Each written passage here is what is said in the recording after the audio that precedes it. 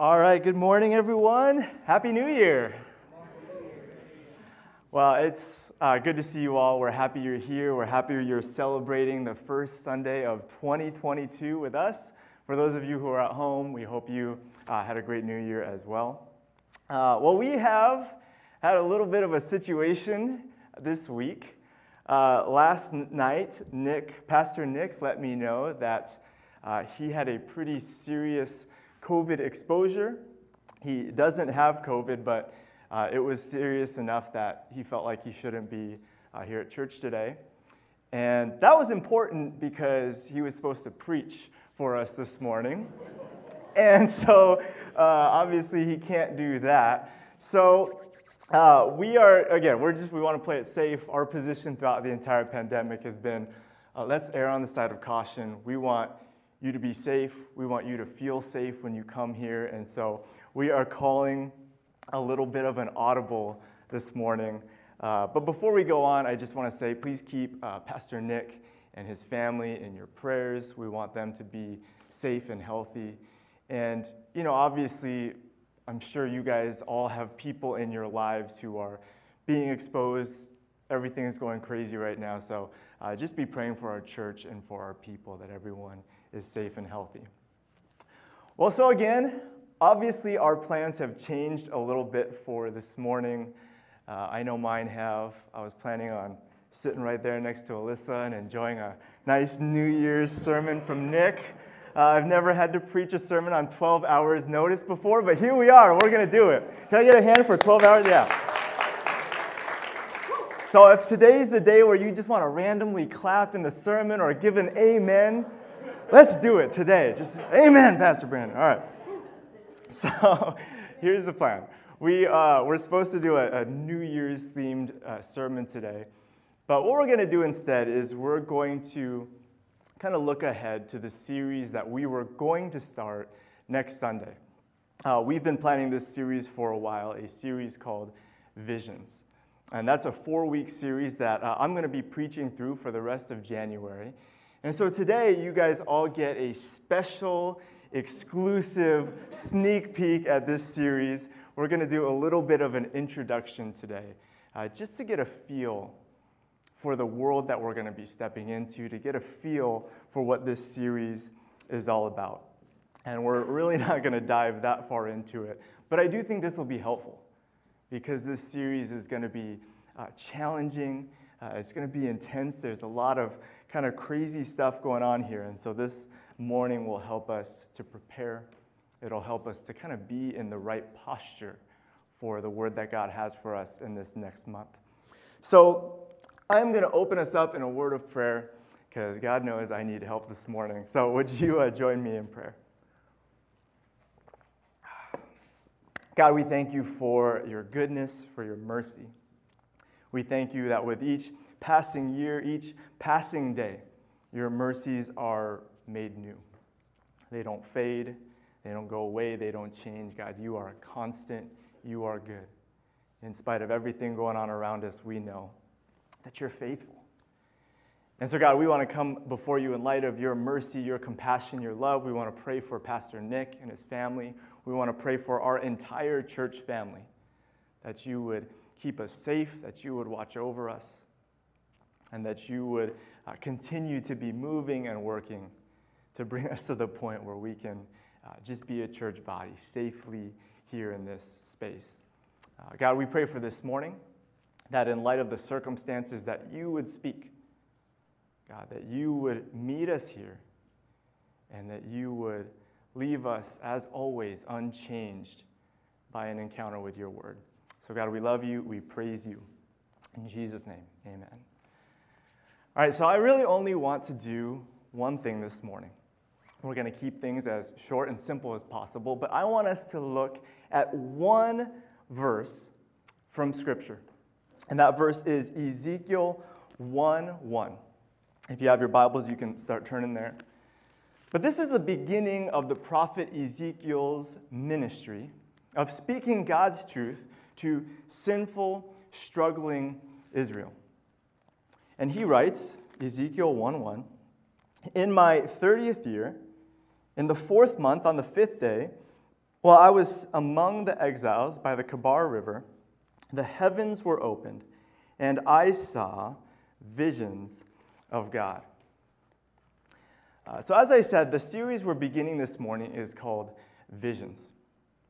And in this series, we are going to be going back to the prophets, to the prophetic books.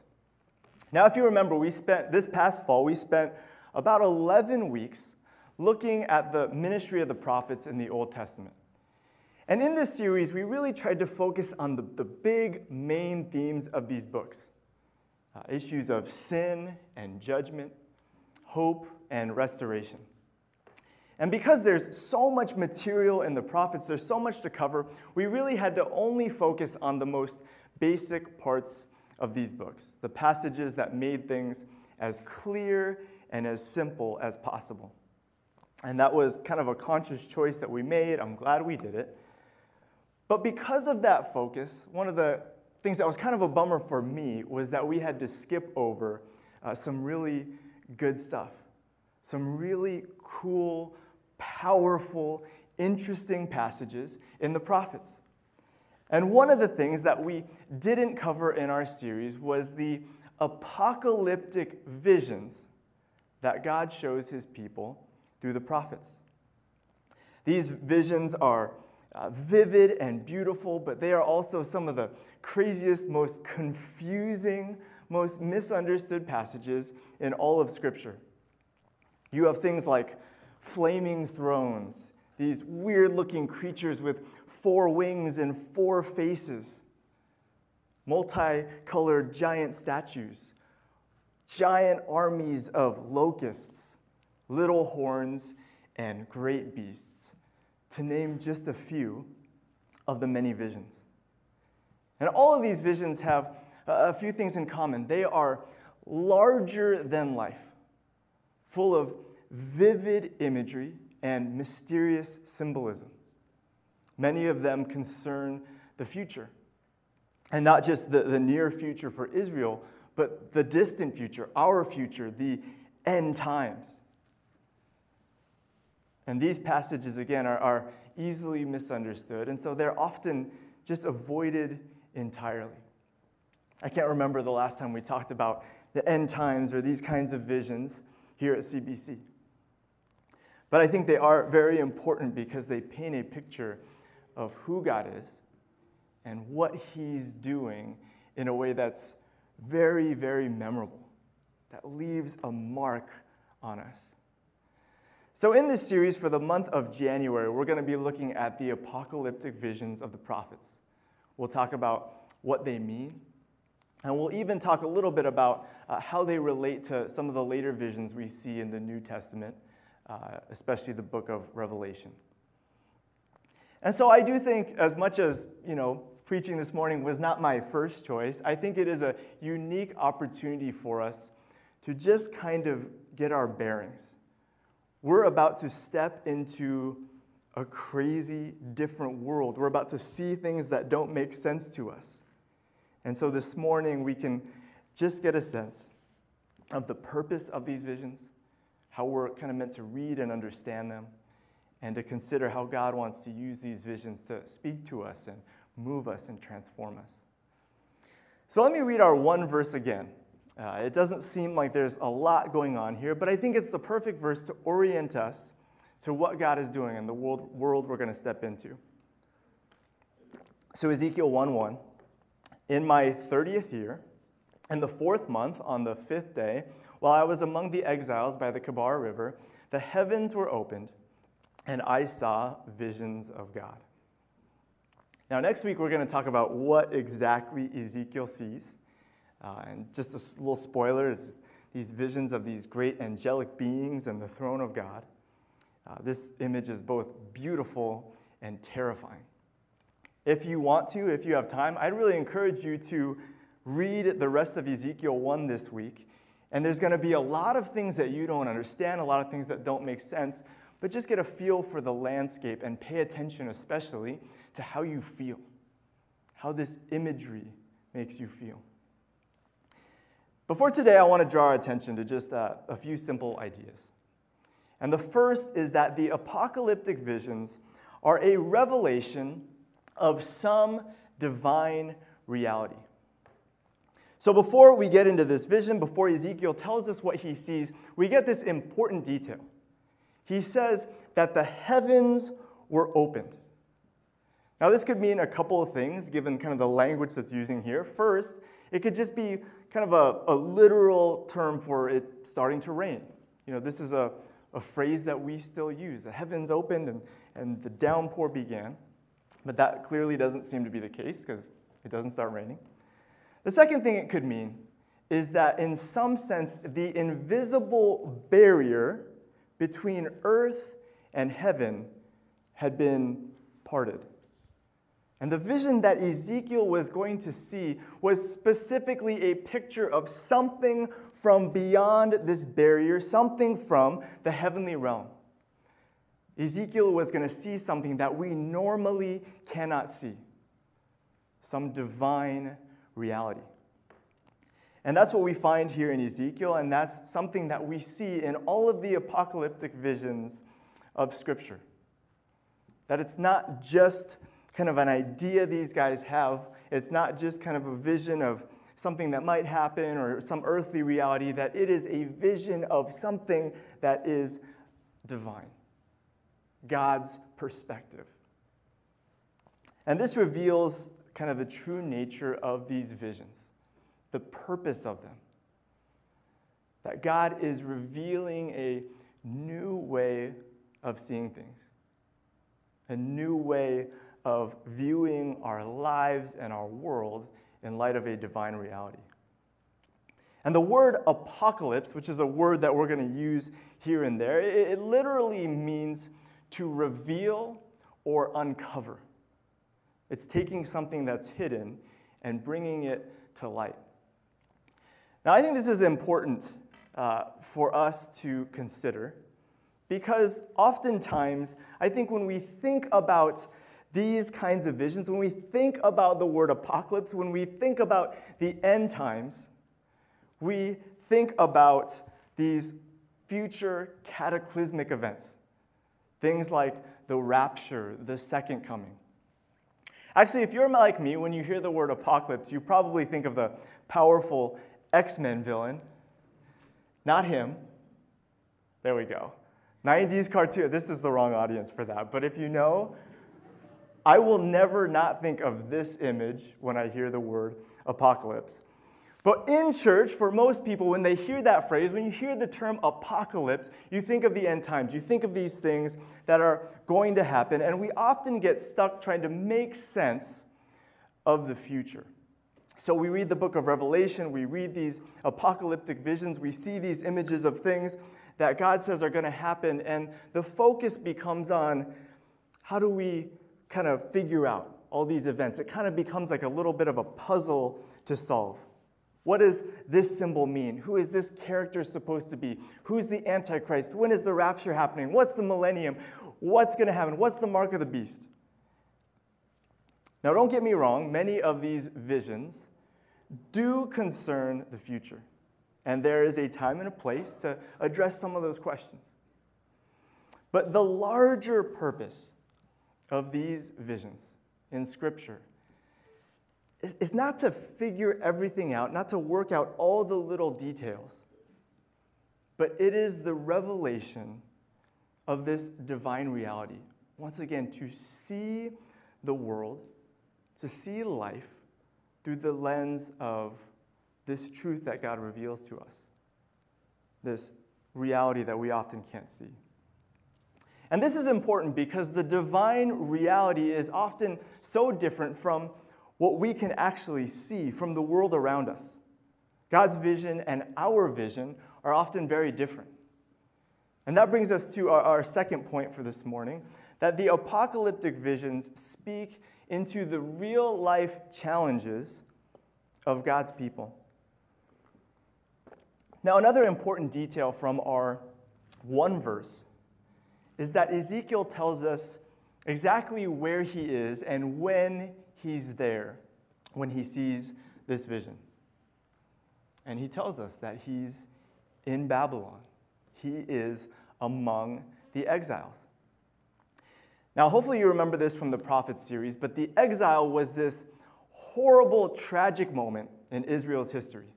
Their nation was defeated, and so most or many of their people were taken from their homes into captivity to live in this foreign land, thousands of miles from Israel.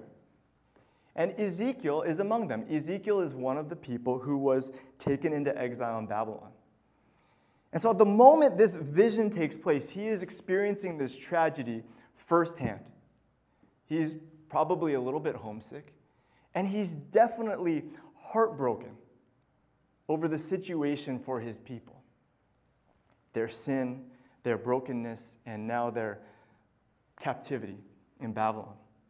He's also surrounded by people who are probably wondering about God's power and faithfulness. They're wondering, why are we in exile? What is God doing? Where is he? How could he let this happen? And so everything that Ezekiel can see with his own eyes, everything he can hear with his ears, everything he is experiencing with all of his senses is deeply troubling. And it's at odds with what he knows about who God is and what he knows about God's promises. And so at the heart of these apocalyptic visions is this contrast. Here is what you can see. Here's what's in front of you. Here are the events going on in your life, both good and bad. Here's what we can perceive in our world. But then here is what God wants to show us. Here is the reality that God wants us to see over and above this earthly reality. Here's what's happening in heaven. Here's what's happening behind the scenes. Here's how God is working throughout time and space and history to sovereignly work for your good, to sovereignly work for redemption and restoration. And the point of this contrast between what we see and experience and what God is saying is true is not to say that our lives aren't real or that our lives aren't meaningful. It's not to say that the challenges we face aren't significant. And we shouldn't just turn a blind eye to all our problems and live with a pie-in-the-sky mentality and just say everything's okay because God says so. But the point is to recognize that all of this, what we can see, what we can experience, what we can feel, it doesn't define who God is. And it doesn't define what God is doing. We can't necessarily look at the world around us and understand God's sovereign plan, God's unrelenting goodness, God's unfailing mercy. The point is that what we see in the world around us, we have to interpret in light of the larger reality, not the other way around. God is showing us this so that we can understand our world and our lives in light of this truer vision. Stephen Cook, an author who writes about the apocalyptic literature, says this about these visions. It is intended to interpret our present earthly circumstances in light of the supernatural world and of the future, and to influence both the understanding and the behavior of the audience by means of divine authority. So these visions, it's not about kind of pulling them apart like the Da Vinci Code and trying to figure everything out, but there's a larger picture that God is painting of who he is and what he's doing. And he says, take this picture, burn it into your mind, into your senses, place it deep down in your heart, and everything in your life, everything that you experience gets filtered through that picture first. That is the power of these visions. And when we get into them, you're going to see they are unforgettable. And if you can hold on to them and remember what they mean, remember this greater divine reality, it will change the way you see everything else around you. Change the way you see Babylon, the exile, the Kabar River, COVID, your family, your job. All of those things exist only in subordination to this larger vision. And so our final idea for this morning is this: the apocalyptic visions are an invitation for us to trust in what God says is real. The main thing God wants us to do when he gives us these visions is to consider how we're going to respond to the challenges we face. There is a reason why these visions always take place in parts of Scripture where God's people are going to encounter something really hard. It's always, hey, this bad thing is going to happen, or it's going to happen, or it's happening. Here's the divine reality. Because God wants us to know how to respond when these bad things happen. These visions ultimately are meant to provide hope to people who are struggling and faith to people who are having a hard time trusting God. If we get anything out of this series, if we get anything out of these visions, let it be hope and faith. I think this is such an awesome invitation. Because again, we all have our own lives, our own challenges. We all have what we can see, and it's hard. We do. Doesn't matter how much we love God, no matter how much we trust God, it doesn't change the reality that there is brokenness, that there is sin, that there's struggle. It doesn't change the fact that we want to live with hope and faith and joy and trust in the midst of all of that hardship. And so to do that, we need to be able to see and understand and live according to God's vision for our world, for what's real. And so for the next 4 weeks, we're going to look at 4 visions that will shape our understanding of life, of faith, of history, of time. We'll look at a vision of true authority, a vision of suffering and judgment, a vision of the battle between good and evil, and finally, a vision of our future hope and the reality of heaven. These are big topics, hard topics. And it's easy to accept what we think we know, but God is inviting us to ask the question, will I look beyond what I can see? Will I look beyond what's right in front of me and be open to what God wants to show me? So I'm really excited for this series. Some of the stuff that, as I've studied it over time, has honestly been some of the most transformative parts of Scripture in my life. And I genuinely believe that as hard as it is, as challenging as it is, as confusing as it can be, there's a reason that it's in Scripture. And it's for us to enjoy, for us to pursue faith and hope. So let's pray together.